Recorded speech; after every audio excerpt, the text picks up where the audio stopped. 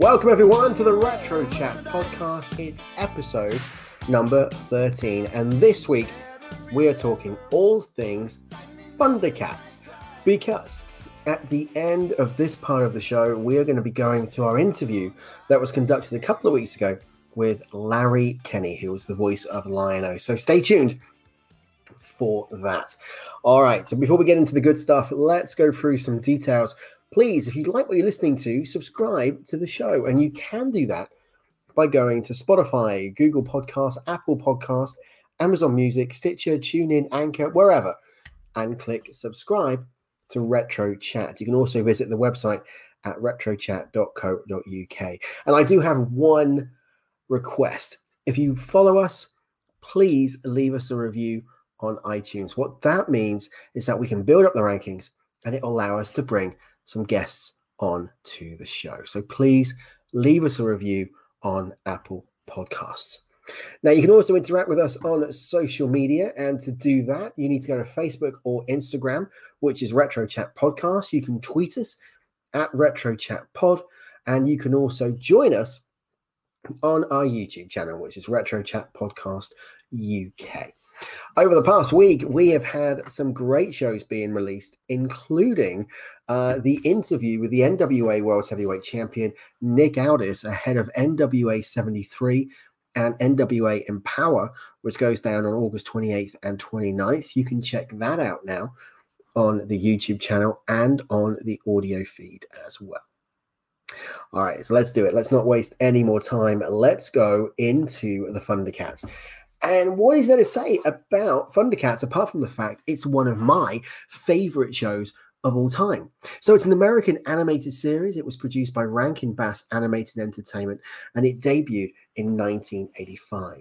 Now, its characters were created by Ted Wolfe, and the series was actually followed by Leonard Starr, who was the head writer. It followed the adventures of a group of cat-like humanoid aliens who came from the planet Thundera, which was being destroyed.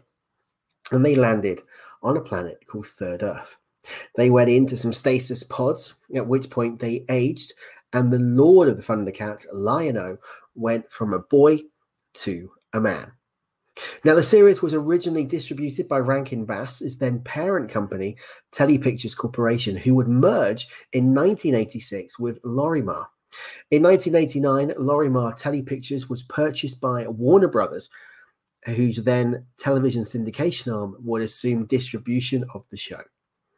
Warner Brothers had the rights to all Lorimar programming from that point on.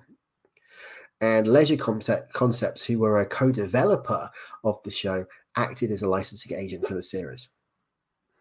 Now, it wasn't just the TV show, it was comic books, and there were several comic book series produced by Marvel Comics, currently owned by Warner Brothers' rival Disney. And that was from 1985 to 1988, and 5 series by Wildstorm, an imprint of DC Comics, and that's one of the corporate siblings of Warner Brothers. Beginning in 2003, items of clothing featuring the logo and DVD box sets of the series have enjoyed a resurgence in recent years, as nostalgia for the former favorite has grown. And I've got those box sets and I absolutely adore them. Now, the one thing that we have been waiting for many years, and it's actually referenced in this interview with Larry, is the motion picture. And a film adaptation of the series was announced back in June of 2007. Aurelio Jarro was making a CGI animated feature film of Thundercats based on a script written by Paul Spahocki.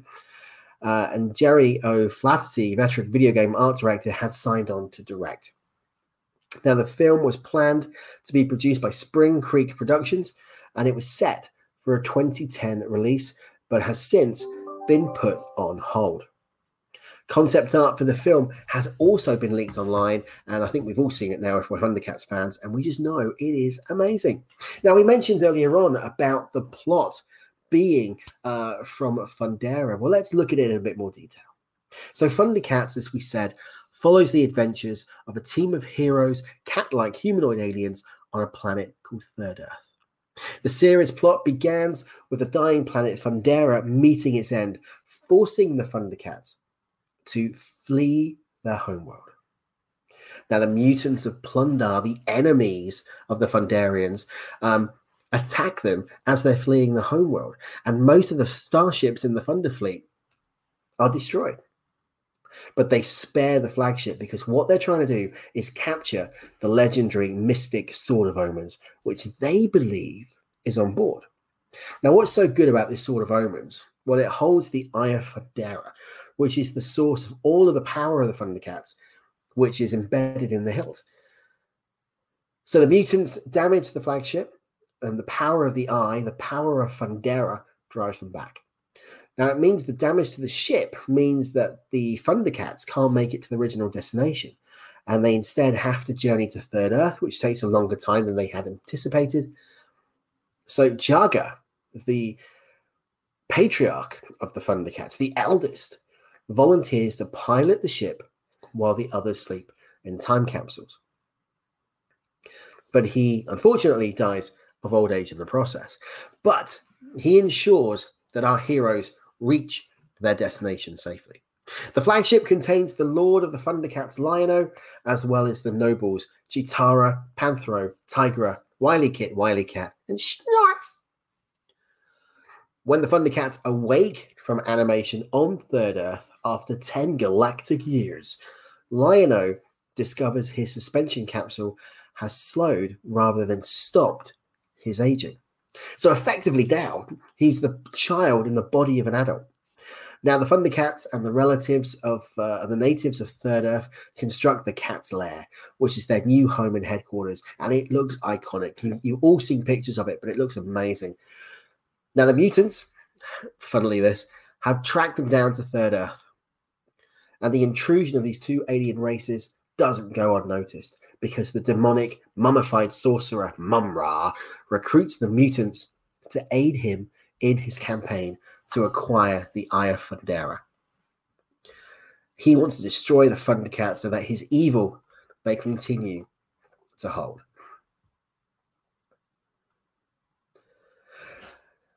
Now, as much as this is a tremendous cartoon, and it is absolutely brilliant. There's nothing about this is not good. The animation is cracking. The stories were great. The voice acting was brilliant. We'll talk about that in a second. Unfortunately, it was released at the wrong time because it was overshadowed by He-Man and the Masters of the Universe. Now, we know from talking to Chris in previous episodes that He-Man debuted in 1983 and ran until 1985. At the time that the Thundercats was released, He-Man was still a dominant force on the toy shelves, which meant that there was competition, which meant that the action figures that they were trying to sell was up against the already established Mattel Masters. One of the things that really made it stand out was its voice cast. Now, we know with Masters that we had Alan Oppenheimer and John Irwin playing the two leads, but in the Thundercats, it was only 6 actors providing the voices for the entire first season. Larry Kenney was the voice of Lion-O, Lord of the Thundercats, but also played Jackalman and Tugmug. Earl Hindman played Panthro and played the Ancient Spirits of Evil. Earl Hammond played Jaga. He also played Mum-Ra. Peter Newman played Tigra, Wily Cat, and Bengali, and Monkeyan from the mutants. Lynn Lipton played Cheetara, Wily Kit. Bob McFadden played Snarf, Lynxo, Snarfer, and Slythe. What an incredible series. Absolutely brilliant. There's a great music video that's been released on YouTube, and I'll put the link into the comments of this, which is the theme song performed by the Rembrandts. And the Rembrandts, of course, were the ones who composed the theme song for Friends. I mean, it's just tremendous. I cannot talk to you enough about how good this cartoon was. I mean, one of the things that we're going to be doing on Retro Chat is talking about the Silverhawks and the Galaxy Rangers and all of these great iconic shows. But this one, for me, was just part of my childhood, you know? I grew up on Masters, but I grew up on Thundercats. And There's a bit of trivia that we'll talk about with Larry in the interview, so I won't spoil that now, but listen to that. But it's about its airing. And I think if you listen to my previous episode with Lee, you may have already heard it. Now, it's so popular that in January of 2009, IGN named the Thundercats as the 49th best show in the top 100 animated TV shows of all time. It's also had spin-offs. In 2011, there was a brand new Thundercats TV series produced by Warner Brothers and aired on Cartoon Network. It was very true to the original material, which was great. They updated it. The animation was amazing. It was rivaling that of He-Man. And Larry Kenney came back to play the role of Lion-O's father, Claudius, in the opening two-part episode of the new series. Now, it only lasted a season. And again, in a minute, you'll hear why, in Larry's opinion, it didn't last. But we'll talk about that with him. I'm trying not to spoil anything coming out of this interview. Now, we mentioned the comic books. And we mentioned that originally, Marvel Comics, through its Star Comics imprint, produced the first book in 1985. And that lasted for 3 years and 24 issues. During this time, a new series was published by Marvel UK, which consisted of 129 issues and was also published for 3 years. Now, the Thundercats titles were published by Wildstorm Productions, which is a subsidiary of DC Comics from 2002. And it included 5 non-canon miniseries and several one-shots. And there's also been plenty of crossovers released, including He-Man and the Masters of the Universe versus the Thundercats, which is an amazing 5-part series. There were 2 video games produced, one back in 1987 called Thundercats, The Lost Eye of Thundera, which was a side-scrolling game on the Commodore, the Amiga, and the Sinclair. And in 2012, there was a Nintendo DS game released, just entitled Thundercats. Thundercats is one of those iconic shows. It is one of those shows where we just love to sit back and watch 65 episodes. If you haven't seen it, it is available on YouTube, so you can watch it on YouTube. Try and do it. Try and watch an episode of Thundercats because you really are going to be hooked. Now, that's it from me in this portion of the show. We're going to go to the interview conducted earlier on this month with the voice of Lion-O, Larry Kenney. Now, before we do that, let's give you those details again. If you'd like to follow us on social media, Facebook and Instagram is Retro Chat Podcast. Twitter is Retro Chat Pod, and you can subscribe to our YouTube channel at Retro Chat Podcast UK. If you would like to subscribe to the audio of the show, then Spotify, Google, Apple Podcasts, and Amazon Music, or visit the website retrochat.co.uk. Thank you for joining me for this first part of this Thundercats special. I'm going to go and hand over now to me and to Larry Kenney. I'll see you all very soon. Until then, take care.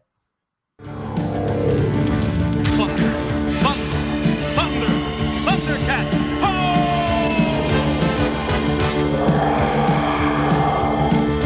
Welcome back to the Retro Chat Podcast. Andy here, and joining me on screen and on audio is a person that we can only call a legend within the voiceover industry, within animation, within our kids, our cartoon that we were growing up. He is the voice of Lion-O from Thundercats. He's the voice of Colonel Quicksilver from Silverhawks. It's Larry Kenney. Larry, welcome to the show. How are you? Andy, I'm great. Thank you so much. It's nice to see you again for our third time, right? It is. It's our third time around the block. You know, I think you're the... Go ahead. I'm sorry. I was going to say you are the most spoken to person I've done in 15 years of podcasting. This is brilliant. Really? Well, I'm honored. Can I just correct one thing you said? I played bluegrass on Silverhawks. Colonel, you know what? It would not be one of my shows if I didn't make a mistake. And this is why we're not live. Well, you know, to tell you the truth, now that I think about it, I may have done that voice. We all did. You know, there were only 5 or 6 of us in the cast of all the shows, and we each had to do lots and lots of voices, especially on Thundercats. But the main character I did was Bluegrass. Well, let's talk about that, because 5 or 6 actors on 3 really acclaimed shows, Thundercats, Silverhawks, and Tiger Sharks, maybe the least of the known of the 3 of them. Yeah, that must really have had a brotherhood, or a fraternity must have developed on those series with you actors. It really did. Maybe only because, no, not maybe only. I'm sorry, I shouldn't say that. I was going to make a little joke, like maybe only because we were forced to work together, but that's not true at all. So I'm going to stop trying to make jokes. Yeah, we had an incredible cast and crew. And I think the writers were the same on all 3. I'm not sure about that. But yeah, we worked together so long and so often on those 3 that you mentioned that we really got to know each other. I had previously known Lynn Lipton, who played Chitara, and I think I hadn't met Peter Newman yet, who played Tigra, Earl Hammond, who was Mum-Ra, of course, and others, and Earl Hyman, who was Panthro. I hadn't met those before. So it didn't take long for us to, in that setting, to really become like a family, we really did feel like that. What was it like back in the day doing a recording for an animation cartoon compared to now? Because, obviously technology's improved and developed. And if we take Thundercats, for example, you've played 2 incarnations of really the family of Lion-O, from the Lord of Thundercats to his father Claudius in the reboot, to Jaga in Transformers Thundercats Raw.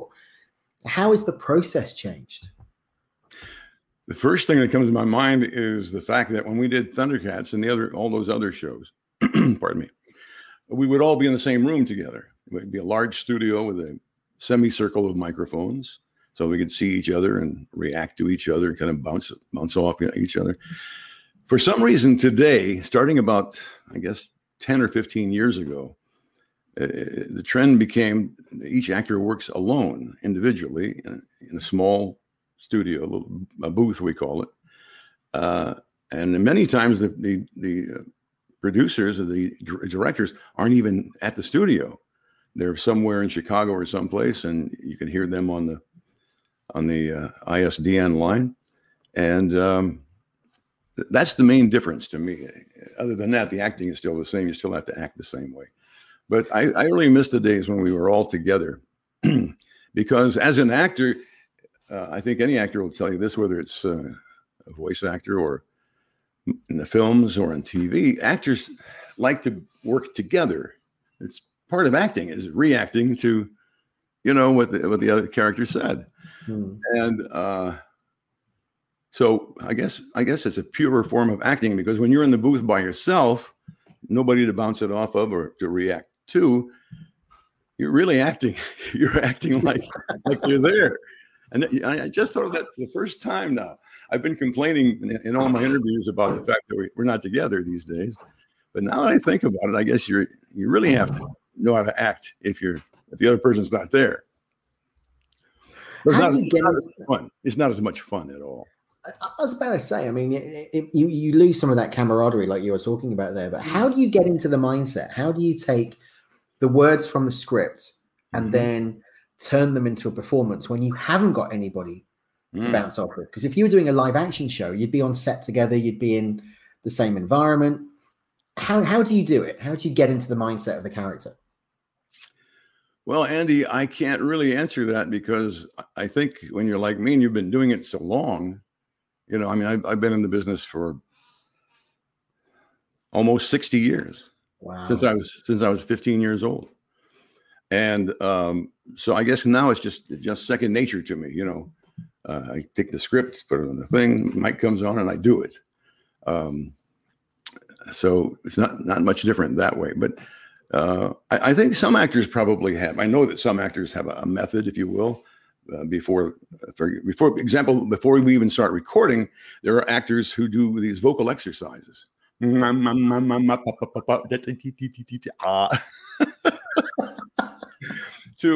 me it's to loosen up the jaw and the mouth and the tongue and all that.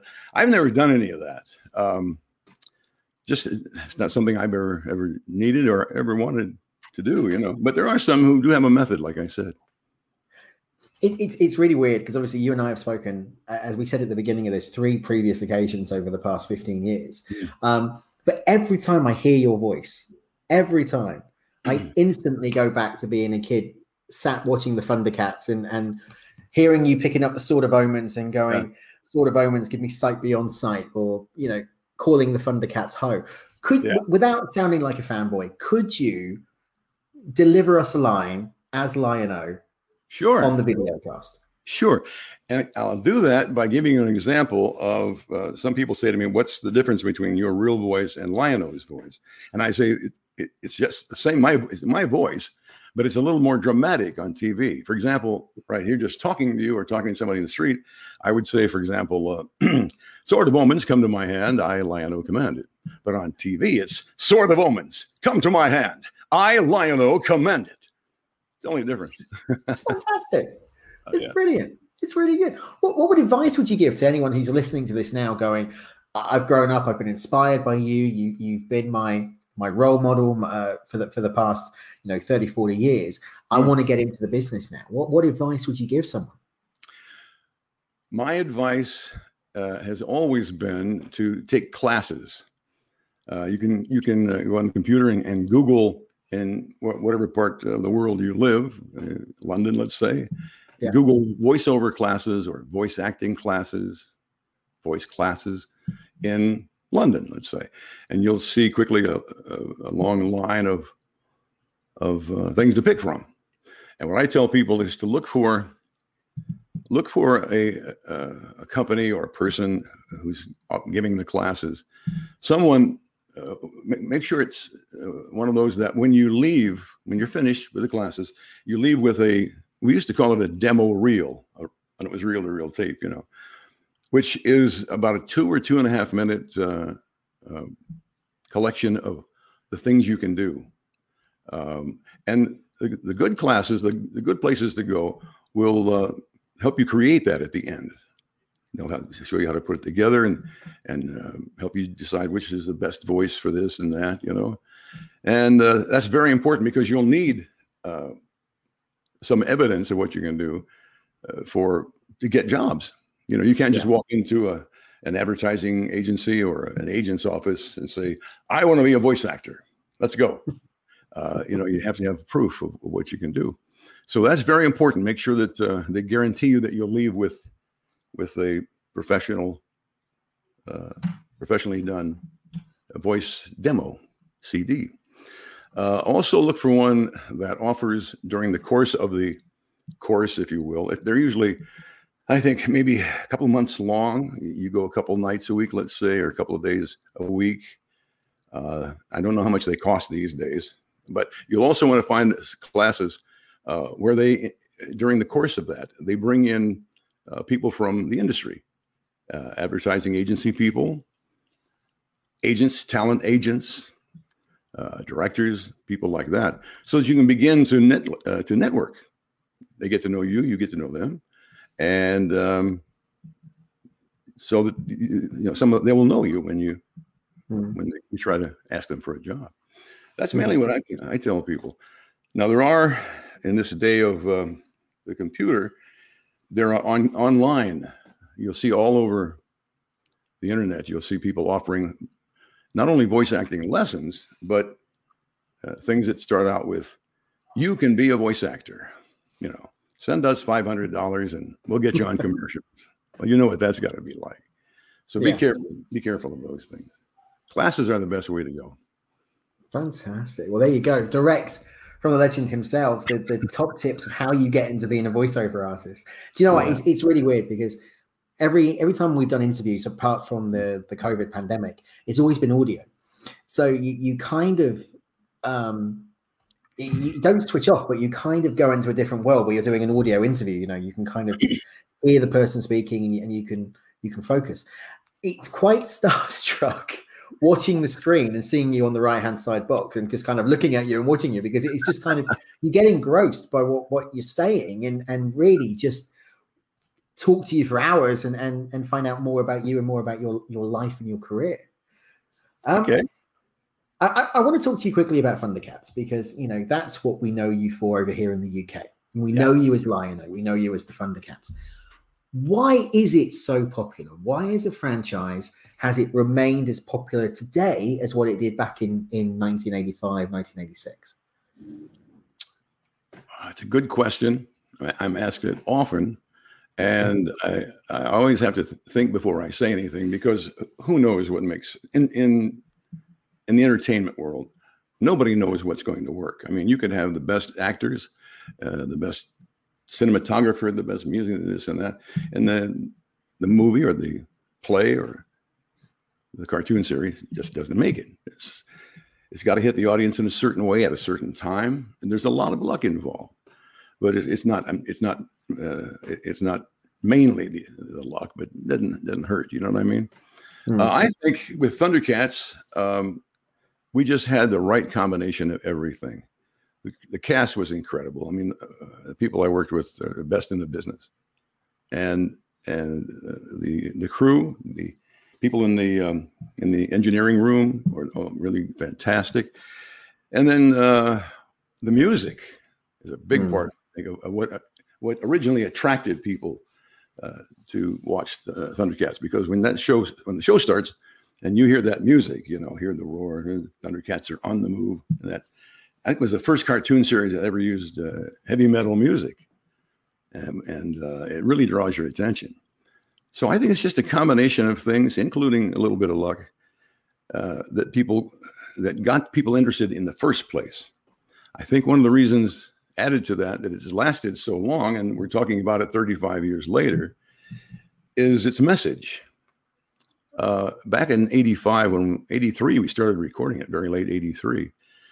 Most of the cartoons on the air, or a lot of them, were a little too violent. Some people thought for children, you know,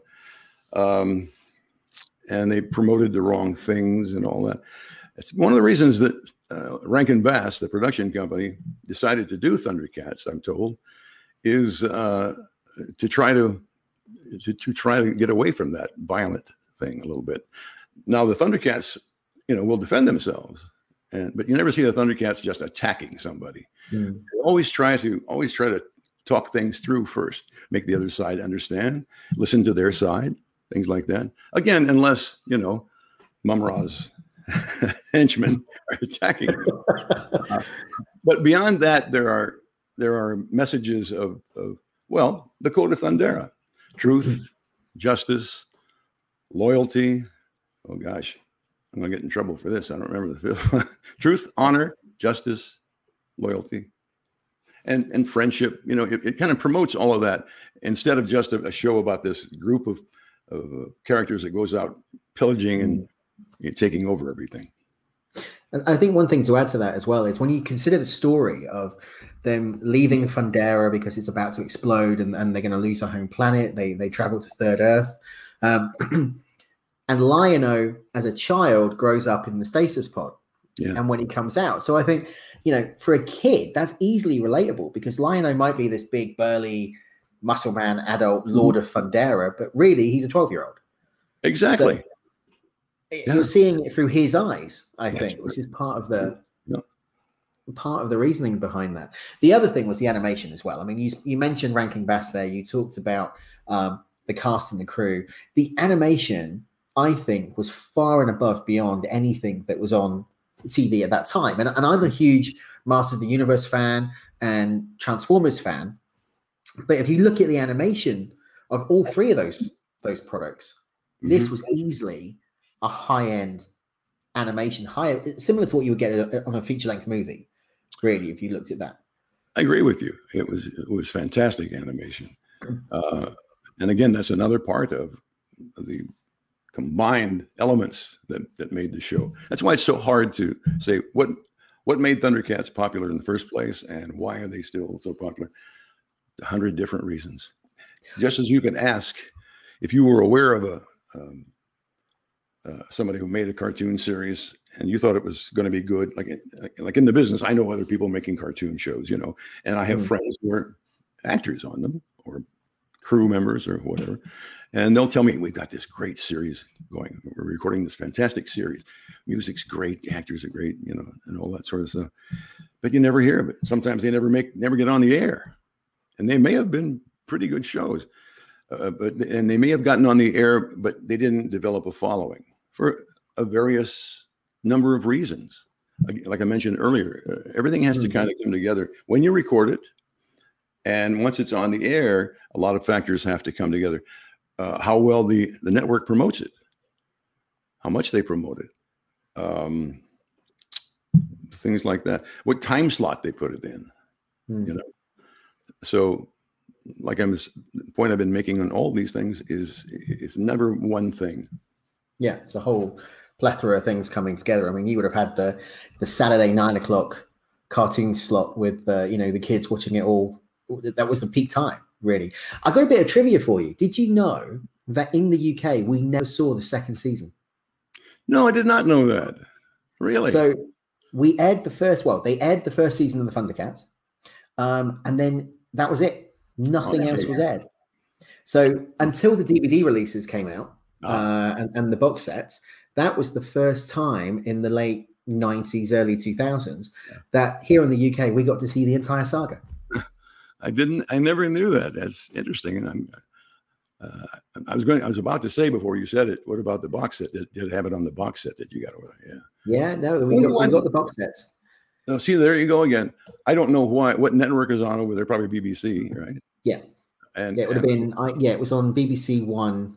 And then it was on Saturday mornings on a kid show called Going Live with Philip Schofield. So they used to air it on what they call CBBC in the afternoon and then on the Saturday morning. But yeah, we never saw the second season. And I'll admit, I didn't know that until doing some research for our third go round. It shocked me really that we never saw the second half. I know. Thank God for the DVD, right? Yeah, absolutely. Now, of course, you can watch it on YouTube. Yeah. And I think, I don't think Netflix, Hulu, or, there's so many outlets now that are running it.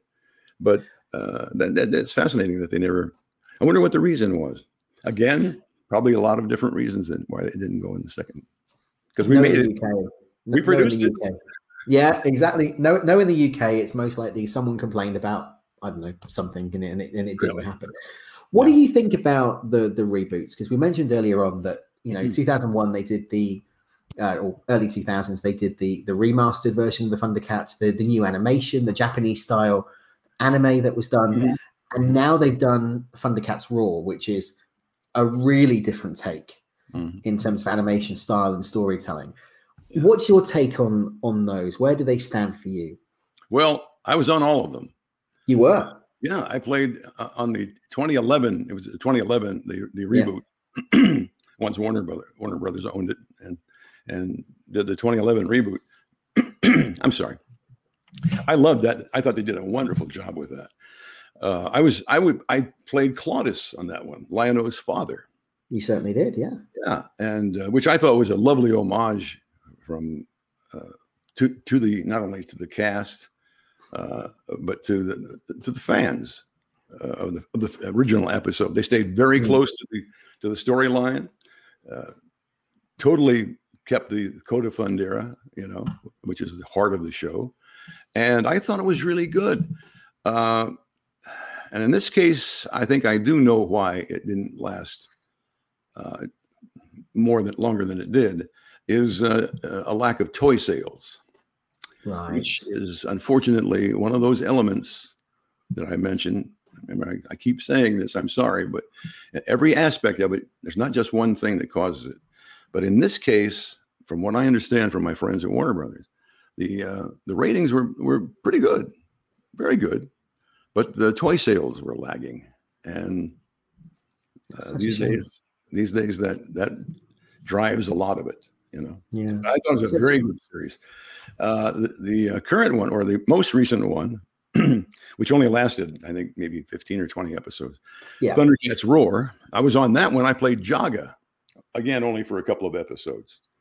And it was entirely different type of animation. It was more in the line with, if you're familiar over in England with Teen Titans Go. Yeah. You get that? Yeah. The animation's the same. They're kind of primitive, kind of line drawing animation, squiggly, thing. And they changed the entire tone of it, of course. It became goofy. Upset a lot of original Thundercats fans. Including me. Oh, yeah. When I go to Comic-Cons, I hear that all the time. Yeah. That they love the first two. But I think people get so attached to something that when you change it, especially something you're watching when you're a kid, you know what I mean? Because you never forget that stuff. Nostalgia, is a very powerful element. But nostalgia is not what it used to be. I like to joke. And people get angry. And I say, listen, you still have the original. You can watch it on YouTube anytime you want. Hulu, the original one and the second one, I think, the 2011 one. So the one they're making now was actually intended or aimed toward very small children. I think, 5, 6, 7. You can tell by the way it's drawn and the kind of silliness of it. For example, in the original Thundercats, Earl Hyman was he played Jaga. I'm sorry, I forgot who played Jaga now, but it wasn't me in the original. And he was like, I remember I did Jaga on the box set because Earl Hyman had died, and they needed somebody to do it. So I did him on the little extras that you get with DVD. Yeah. Like there was a game, an interactive game kids could play, and on one of the games as Jaga, I would say, "Congratulations, you have won the game." But on this newest one, Thundercats Roar, it's like "Hey, I'm Jaga. How you doing?" Oh yeah. Thing. Yeah. So I didn't really care for it. I had signed the contract before I saw any video of it or anything about it. I figured it's Warner Brothers. It'll be great, Yeah. But again, they went a different direction, and what are you going to do? Have you heard anything about any possible reimaginings of Thundercats again? Another reboot, or from what you know, is it off the cards at the moment? I've not heard anything about any new rendition of it. Of course, that doesn't mean there's not somebody out there planning it and working on it. But I have not been notified or contacted about it. Now, one of the things that people have talked about. I'm sorry, Andy. The little bit of delay sometimes I end up talking over you, and I apologize. No, what was it? What were we talking about? We were talking about any potential reboots that you've been aware of. Yes, thank you. I'm an old man, I forget that. There's been talk about a movie, of course, for 20 years, 25 years. Every 5 or 6 years, there's something on the internet, a rumor that there's going to be a new Thundercats. Some people have even made fake trailers for it and things like that. I don't know if you ever saw it. Somebody did a trailer years ago with Brad Pitt as Lion-O, and it looked pretty good. But it never came about. I think they had Vin Diesel as Panthro. Yes, that's right. And probably would have been great, but that never happened. And then when the 2011 reboot came out, or when they first announced that they were going to do Warner Brothers had announced in about 2010 that they were going to do a movie, a Thundercats movie. 6 months later, the news came out that they had shelved that project in favor of a new Thundercats series, which they did, and never made the movie. Well, now there's another. I keep reading that Warner Brothers has hired a director, the guy who directed Kong versus Godzilla, which is right now, I guess, and a very big hit. That director is supposedly going to direct the new Thundercats, and it's going to be, I think, CGI. No, it's live action. But something about live action and CGI combined, I don't know how that's going to work or if it's even going to happen. But as of now, the word I see on the internet is that they're working on it.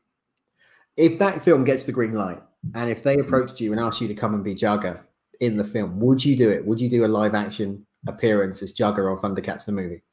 Well, I certainly couldn't do Lion-O anymore if it's live action. You know, I don't think I look very good in that leotard now. So certainly I'd be involved. Of course, I'd love to be involved. So I'm kind of waiting to hear from whoever's out there. Or tag it to everybody you can. Send it out there. Let's talk about Silverhawks, because this was the second of what was now been called the Rankin Bass trilogy. So it was Thundercats, Silverhawks, and Tiger Sharks. Tiger Sharks never really got as much popularity as the other two. So that's still one that I, to this day, haven't seen. But with Silverhawks, 65 episodes, again, same animation team, same cast as you mentioned before. Yeah. Talk to us about that project. What was it like moving from Thundercats and going to the Silverhawks cartoon? Well, it was interesting because we did it immediately. In fact, I believe we started recording Silverhawks before we finished recording Thundercats. That's my memory. Wow. And that was kind of strange, to go in the studio one day and be Lion-O, and then the next day be Bluegrass, for Silverhawks. But it was fun. It was just as fun. And as you mentioned, the same cast, same production team. And everybody else, it was the same. So I can't say there was any difference between them. We were by that time we were very, very used to the director, Lynn Doniger, who has passed away, and most of the crew was the same crew too. I believe we did start. I think we had about 10 episodes of Thundercats to go, maybe not that many, when they called and said, "Hey, we're doing a new series." And we thought, they're canceling Thundercats? No. It's going to start when Thundercats ends. Because you have to when you record it, of course, the voices are recorded first in animation. And the reason for that, I think, is that it would be too hard for actors to have to watch the screen if the animation is done first. And doing the voices first allows the animators to hear what it's going to sound like and match the animation to that. Yeah. Did I answer your question? I don't think I did. What was the full question? Yeah, you did. Yeah, you answered it. Why do you think it wasn't as popular? I mean, Thundercats went for 2 seasons, approximately 125, 130 episodes. 130, yeah. Silverhawks went for 165. Why didn't it go on as much as what Thundercats did? It's the same answer as why was Thundercats so successful. The answer to why wasn't Silverhawks as successful, I'm sure, has many components. None of which I can think of. I mean, I can't even then and now thinking about it. I never could put my finger on the difference.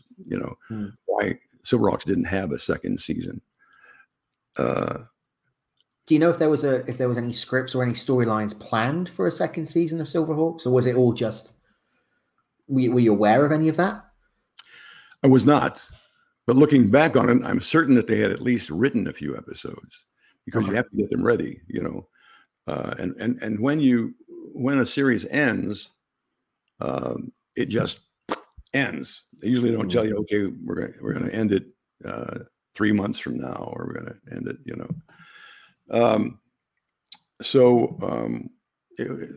and the fact that they knew they had been planning this Silverhawks thing, I guess, since after the first year of Thundercats was so popular, they said, let's do another one. Got the writers started on it, and the designers coming up with what it's going to look like and all that sort of thing. And so what we did, you haven't asked me this, but I'll tell you, kind of goes along with it. We would record, let's see, four episodes a month, as I believe. Wow. Yeah, because you had to give the animators time to, come up with to finish doing the animation of the last one and all of that. So we would work on Thursdays and Fridays. Every Thursday we would do 2 shows. one in the morning, and then have lunch. Do the second one, and the next day the same thing. Same thing with Silverhawks, and the same thing with Tiger Sharks. People are always surprised when I tell them that it takes sometimes a couple of years to get them all done, because like I said, when you're first planning a show like this, or any television show, the production companies are taking a big gamble, because they usually have not made a deal with a network. Here's what we're going to produce. Will you put it on? It's you bring your finished product to them, and then they'll decide if they want it or not. If they don't, you've just wasted 13 weeks of people's time. And the 13 weeks is important, because that's the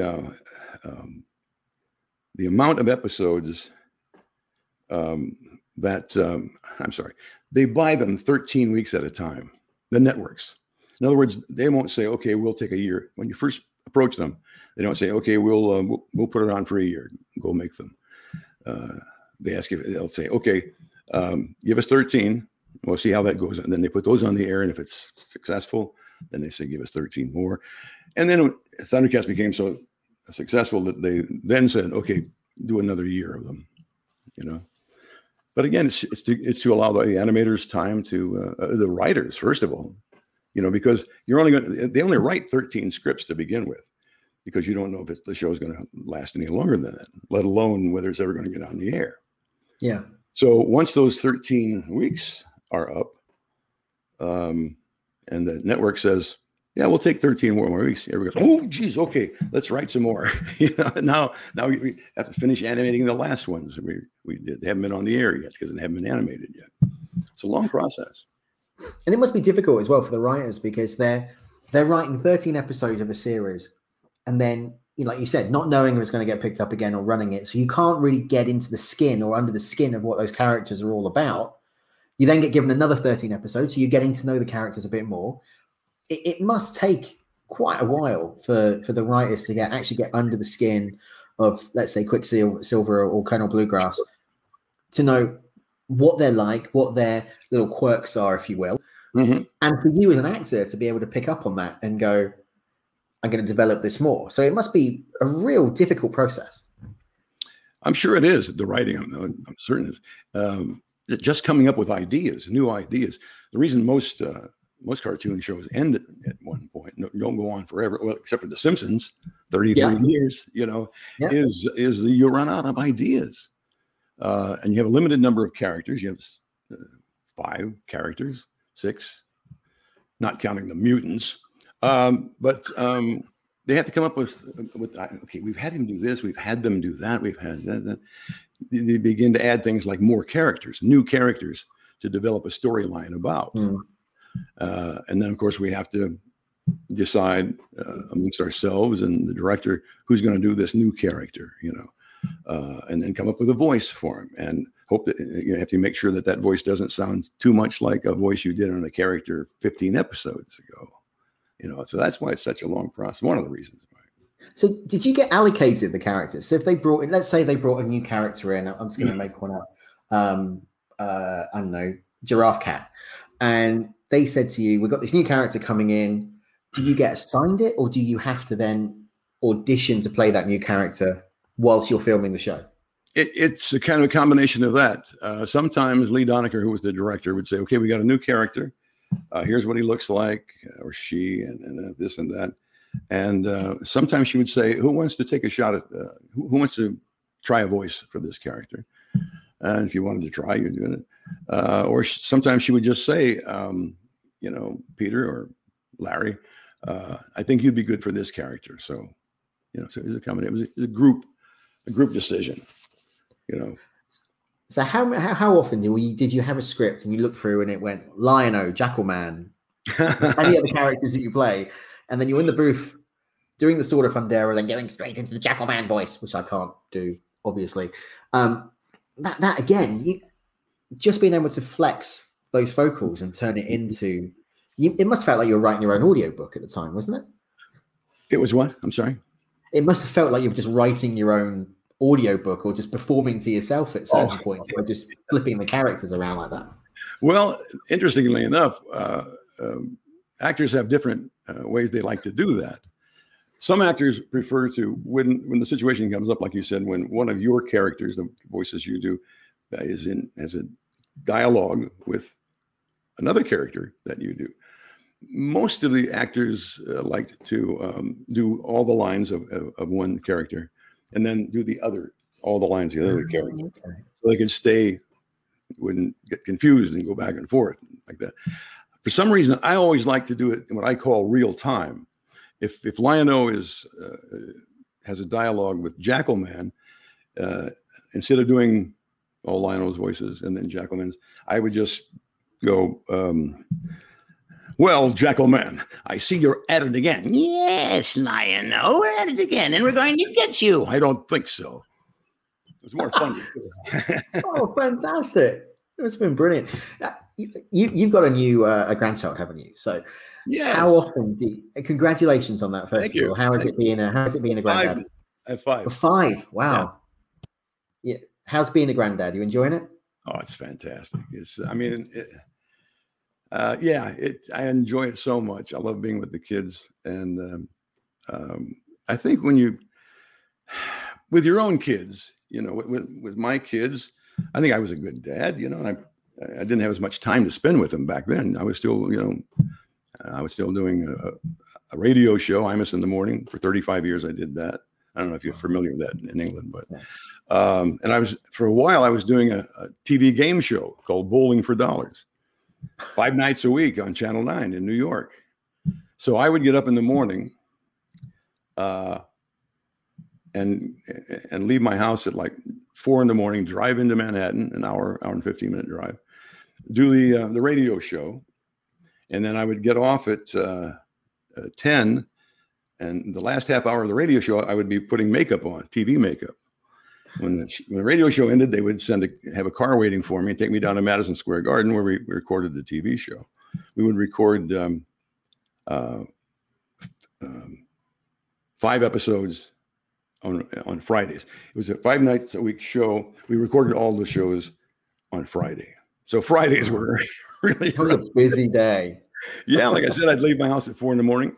and get back at like 7 or 8 at night and just be exhausted. In fact, I'll tell you a funny story. When I drove home from days like that, on those days, I'd be very tired. And to be safe, I would pull off into a service plaza, we call them, or a gas station. But there's room to just park and take a nap if you want, which is what I would do. I'd take maybe a 15-minute nap, then I would be, wide awake to go home the rest of the way. One day I pull in the thing, and it was summer, so or spring, so I left the windows down, put the seat back, and just took my little nap. Unbeknownst to me, while I was asleep, this 18-wheel truck, one of the huge trailer trucks, had pulled in inside of me, in front of me, backed up to about this close to me. I didn't know I was asleep, right? And when I woke up, it was like, I thought it was the last second of my life.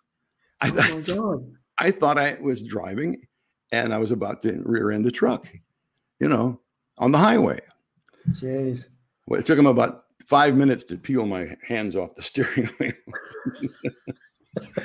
That was quite a day.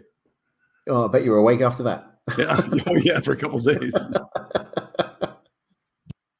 It must be great, when you've got your little ones, when you've got your grandkids there, and you suddenly just start throwing voices at story time. At bedtime when you're reading the story and you go into the voices. You'd think so, wouldn't you?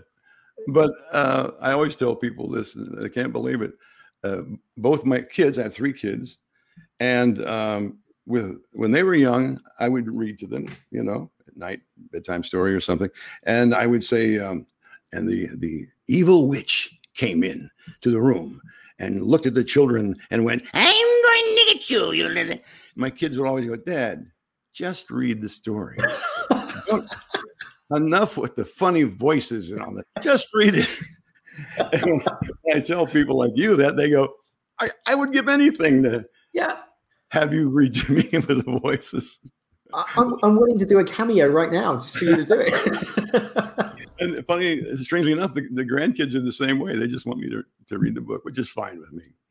Oh, I've got a 2-year-old, and when she actually lets me read a story at bedtime, because normally it's mummy has to do the stories. I try doing the voices, and bear in mind, I'm just her host. I just present, or talk to people and then do it. And I did the voices to her once, and she just looked at me and went, no. Took the book off me, closed the book, put it on the side, and got into bed. Said, night, Daddy, bye now. I was like, okay, I'll take that as gospel then that you don't want me to do it. I walked out. So who knows? Right then. So Larry, it's been absolutely tremendous speaking with you again. I've really enjoyed it. It's been absolutely tremendous. Now, we have launched the Ultimate Kids Cartoon Tournament. And I mentioned this to you earlier on.